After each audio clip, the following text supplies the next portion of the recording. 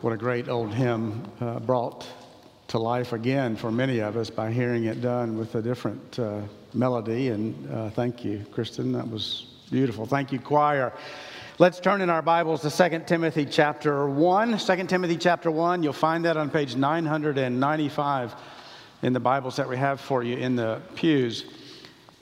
2 weeks ago, we started a new elective called Think Different. Now, let me just say for our English teachers in our midst, we know technically it should be Think Differently, but it is based on an old Apple marketing campaign from the late 90s, early 2000s called Think Different. Now, that's out of the way. Let me tell you why I bring that up. One of the core values that we as a congregation feel very strongly about is being a multi-generational church. We want people of all ages in this congregation, from the youngest to the oldest. We really do believe that that's biblical, as we'll see this morning, but also very important. But it's difficult at times because different generations do think differently, and so sometimes it's easy to be critical of the other generations if they think differently about an important subject than you think. So let me give you a couple of examples. Younger generations, millennials, Gen Z, can look at older generations, traditionalists, boomers, and Gen Xers, in this way: legalistic, judgmental, closed-minded, afraid of change, and cultural Christians. Oh, that's painful. Now, before we older generations in the congregation get bent out of shape about that, let me read you some of the ways we tend to think of the younger generations. Poor work ethic, self-centered, woke, soft, and no moral absolutes. So, you can tell we've got work to do if we're going to live together in a way that really does please the Lord. And that's where I'm really going with this. In John 17, which is just one of the most beautiful prayers in all of Scripture and one of the most important prayers in all of Scripture, Christ prays to his Father for us, all of his followers, down through the ages, that we might be one. In other words, that we might truly live in a way that reflects our unity in Christ. But here's why he does that. Here is the purpose for us to live as one, so that the world may believe. You see, in a negative way, if we as followers of Christ are divided, then we don't say anything positive to the world that they need to hear or want to see.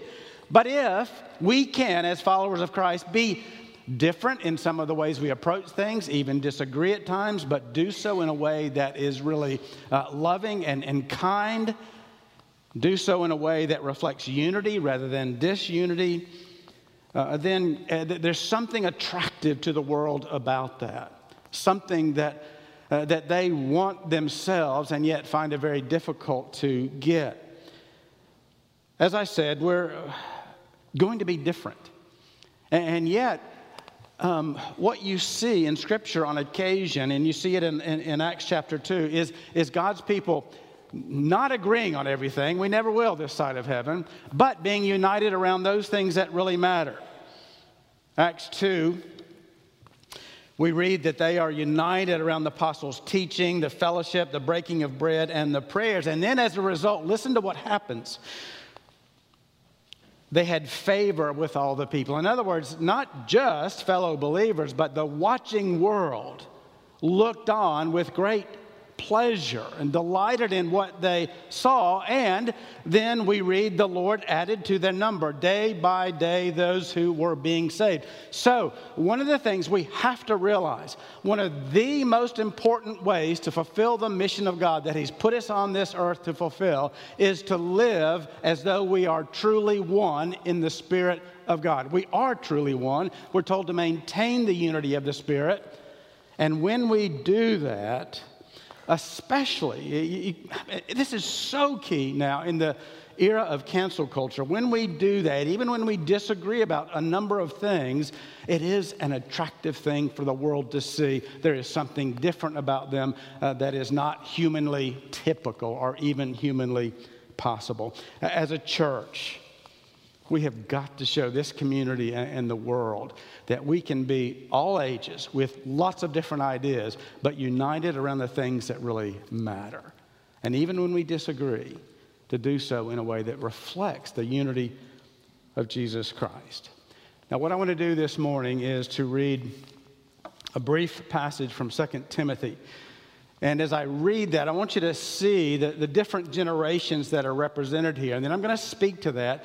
And then what I want to do is talk about one main issue that doesn't divide us ultimately on what we believe, but does tend to divide the generations on how we are to go about making a difference. So 2 Timothy chapter 1, beginning in verse 1. Paul, an apostle of Christ Jesus, by the will of God, according to the promise of the life that is in Christ Jesus, to Timothy, my beloved child. Grace, mercy, and peace from God the Father and Christ Jesus our Lord. I thank God, whom I serve, as did my ancestors, with a clear conscience, as I remember you constantly in my prayers night and day. As I remember your tears, I long to see you, that I may be filled with joy. I am reminded of your sincere faith, a faith that dwelt first in your grandmother Lois and your mother Eunice, and now, I am sure, dwells in you as well. For this reason, I remind you to fan into flame the gift of God, which is in you through the laying on of my hands. For God gave us a spirit, not of fear, but of power and love and self-control. It's that spirit that we need to put into practice. Would you pray with me? Father, enable us to live through the power of your Spirit. You have united us. You have made us one. Now enable us through your power to maintain that unity, to show the world that there is a beautiful way to live because there is a beautiful Savior who gave his life for us and sent his Spirit into us. We pray these things in Christ's name. Amen. Now, as I said, what I want to do, at least for a few minutes, is to walk through this passage and just point out some of the many generations that are mentioned here. And then I want to talk about the challenge, as it were, for us to be a multi-generational church and to be able to be one even when we disagree over some of the ways we go about ministry. But the importance of this, again, of being a multi-generational church, is that we do learn from each other. We do show the world that we can be united. And there is then the consequence of that. The world may believe there really is a God who has changed our lives. And what I want to say today, some of it comes from a man named Bryan Chapell, who was president at one point of Covenant Seminary and has spent so many years of his life seeking to train church leaders to help them see the differences that different generations bring to the table. You know, think about it this way. You have to ask the question, if we read the same Bible, we believe in the same confessions of faith, and why is it that sometimes we have different kind of views of the world and even different approaches to ministry? Bryan has spent so much of his life trying to help the different generations understand each other for the purpose of being able to live together as one to show the world that there is a different, better way. So let's look briefly at this passage and touching on some of the different generations represented here. Verses 1 and 2. Paul, an apostle of Christ Jesus, writes to Timothy, my beloved child.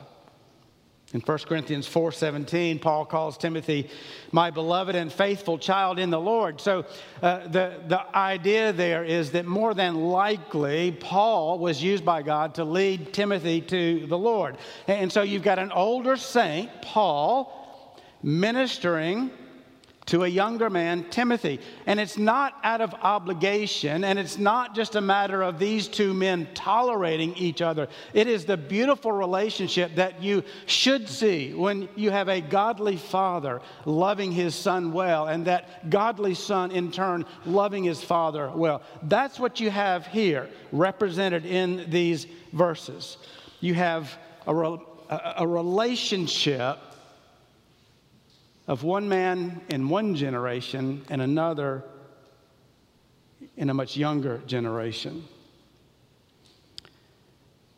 And what you see is they know each other really well. In verse 2, Paul writes, "Grace, mercy, and peace from God the Father and Christ Jesus our Lord." That's part of his greeting. But those words aren't just throwaway words as though you always put that there to everybody. See, Paul knew Timothy. He knew exactly what he needed in that moment. And he sends the prayer, as it were, for those things for his beloved child. And we see in verse 3 that Paul remembers Timothy constantly in his prayers night and day. So there's this wonderfully close, deep, personal relationship between two men who love and need each other. But there's something else in verse 3. Paul's faith is not new. There's Paul's generation, there's Timothy's generation, and then standing behind Paul,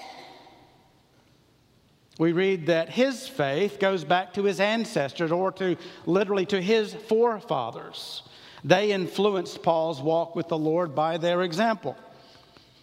Then in verse 4, we see something really, really important. And this may be one of the most important things we learn this morning. It's not just Paul ministering to Timothy, but it's Timothy, a younger man, also ministering to Paul. See, we older folks need younger folks, and younger folks need older folks. That's why God wants his church to be multi-generational, because he gives to different generations different perspectives and different understandings. With Timothy,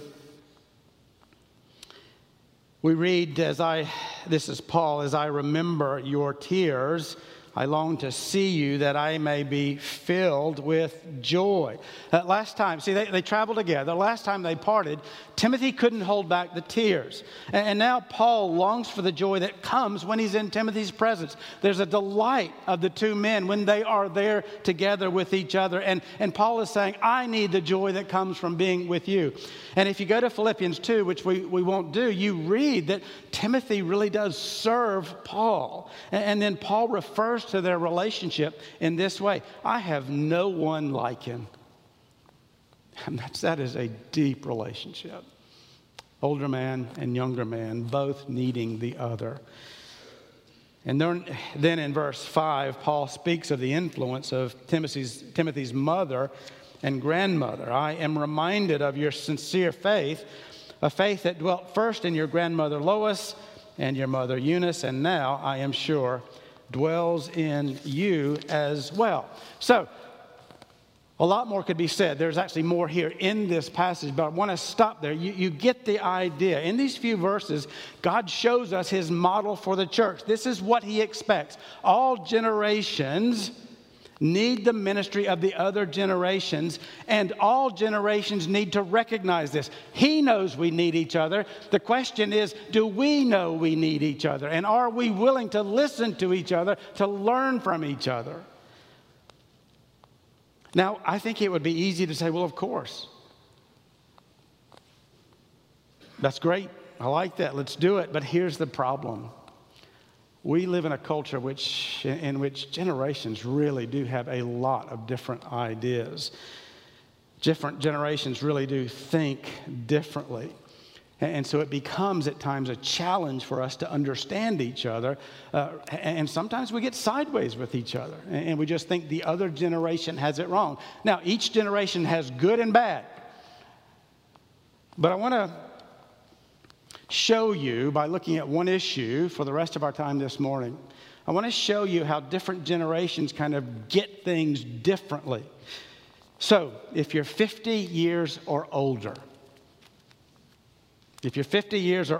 you were raised at a time when you were part of the majority Christian culture. In other words, you were raised at a time when there were more Christians than non-Christians in the United States.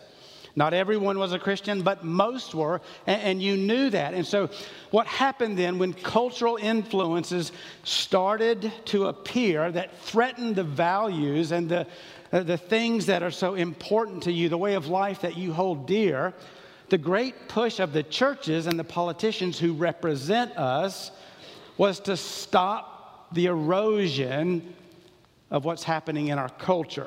And to do that, we simply needed to activate the moral majority. There were more Christians than non-Christians, so activate the moral majority, and we can turn back or stop the erosion in our culture. But again, the assumption is that we were living in a majority Christian culture. And the obligations then of Christians who were in the majority was basically to take control of the culture, both by ministry and by participating in the political process. If we can take control of the culture, we can stop the erosion. So, if you went to high school in the 1970s, 1980s, maybe even a little bit of the 1990s, you probably were familiar with a movement called the moral majority. Their goal was to stop the erosion by motivating the Christian majority to take control of the culture. And there was one main effort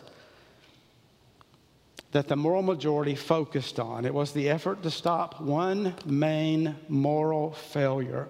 This was the issue above all issues that needed to be stopped. Now, what was that issue? Well, it was abortion.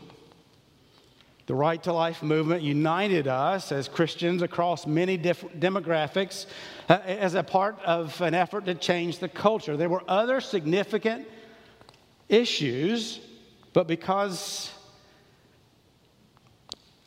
of the changes that occurred so quickly in our culture around abortion, this became the number one issue that the moral majority sought for us to unite around and to oppose or to stop.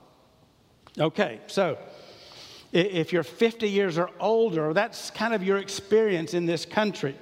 You are part of the majority Christian culture. Now, I want to talk about those of us, I wish I were in this category. I'm not. I'm saying us as our congregation. Those of us who are 40 or younger. Now, I know I'm leaving out 10 years, but just kind of bear with me.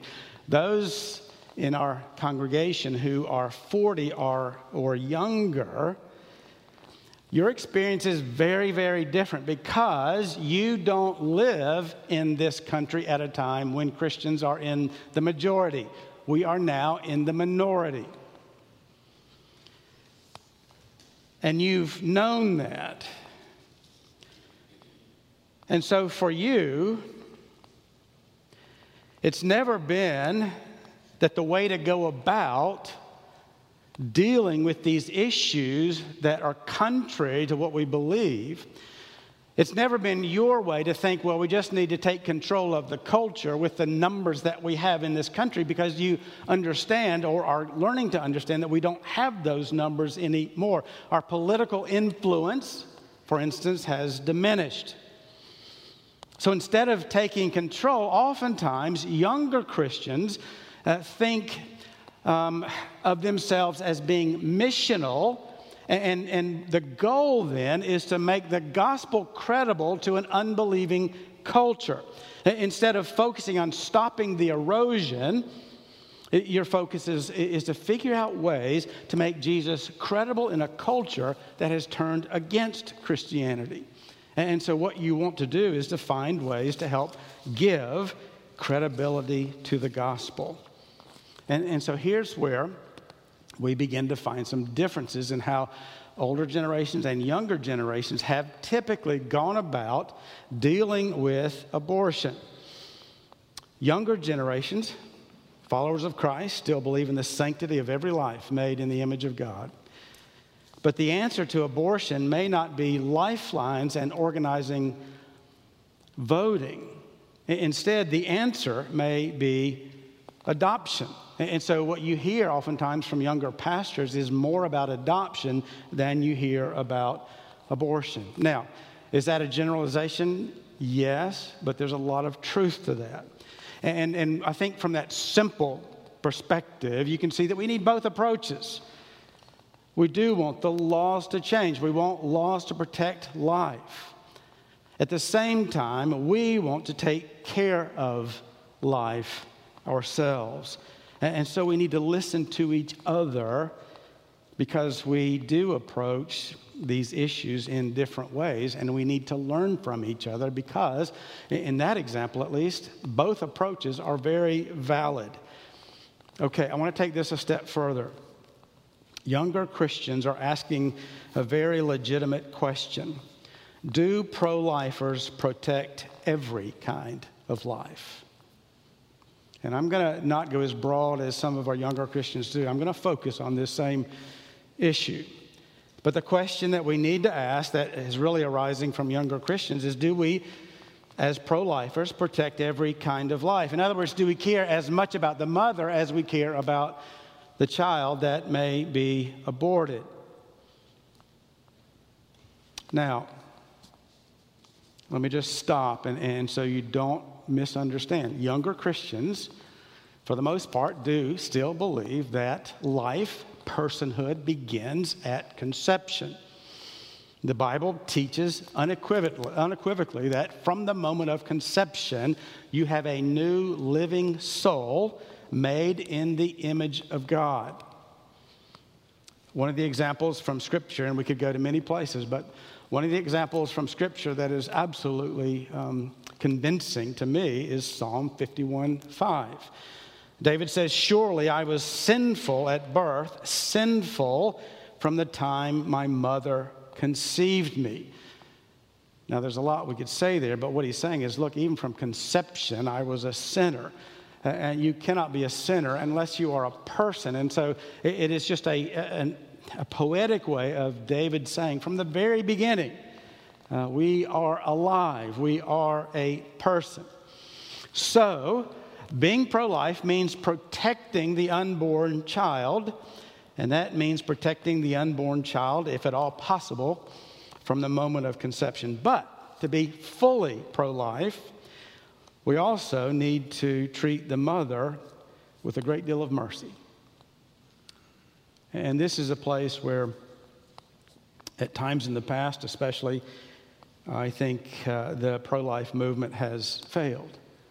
I think that has changed greatly over the last years.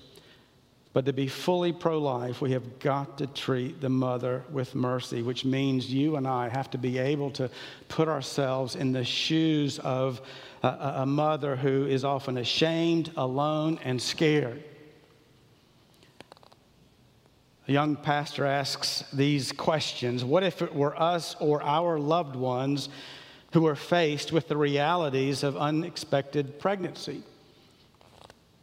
In other words, put yourself in their shoes before we judge or before we just callously focus on the law and don't really care for the mother who is contemplating abortion. What if we were the pregnant, unmarried woman living below the poverty line with no ability to fund this new life? What if we were the college student who was a victim of date rape? What if we were the woman with a husband or boyfriend demanding that we take care of it or else? What if we were the teenage girl whose parents have made it clear that they will not support the birth or adoption, but will only support termination? Otherwise, she is on her own. What if it were your sister or your daughter? These are all real situations. And so, again, we need to ask the question, can we put ourselves in their shoes and be satisfied simply getting the law on our side for the child in the womb? Is it enough to vote our views? Is it enough to put our views on Facebook? Is it enough to put a pro-life bumper sticker on our car? Well, it's not. If we'll put ourselves in the place of the woman who is contemplating abortion, it is never enough to do those things. Is it wrong to do those things? No. But it is not enough. We have got to care about the mother and the child. a man I deeply respect, said, for those of us who are pro-life, there are two vulnerable people here, the pregnant woman and the child within her womb, and we have a responsibility to consider both. Now, one of the encouraging things here at Westminster is that we have a number of our members who are deeply involved in the pro-life movement. And as you heard moments ago from Tanya, there is concern for both the child and the mother. In fact, you saw tears when Tanya was talking about the mother. And rightfully so. We should shed tears for both. But isn't it interesting that we have members of our church from all ages who are working together, and so all of their generational views come together at different times to help us be more fully biblical in our approach, loving our neighbor well, not just the child, but also the mother. I wish I could talk much more on this, but I do want to end this morning speaking to those of you who have been touched by abortion, using the words of another younger pastor. God is the judge, we know that. He does hate abortion, but he's also the king who loves even those who participate in it. And so hear this good news. To anyone and everyone who has ever aborted a child, supported abortion, encouraged abortion, performed abortion, permitted abortion, or done nothing about abortion, God forgives entirely. God says, I am he who blots out your transgressions for my sake, and I will not remember your sins. It is gone. God forgives entirely. He also heals deeply. God doesn't desire for you or anyone else to live with the pain of regret. It's right, of course, to hate sin in our past, but don't let it rob you of the peace that God wants for you right now, in the present. Remember what Jesus said to the woman who had lived an immoral lifestyle. Your sins are forgiven. Your faith has saved you. Go in peace. To everyone who trusts in Christ, remember this. In Christ, you are not guilty. And there is no condemnation for you. And this is true whether you have had one abortion or 5. This is true whether you have medically performed thousands of abortions or legally permitted millions. You do not walk around with a scarlet letter on your forehead. For God does not look at you and see the sin, the guilt of abortion. Instead, he looks at you and sees the righteousness of Christ. Would you pray with me? Father, you are such a good God. There is no one like you. There is no God like you who does forgive, who does heal, and who does help.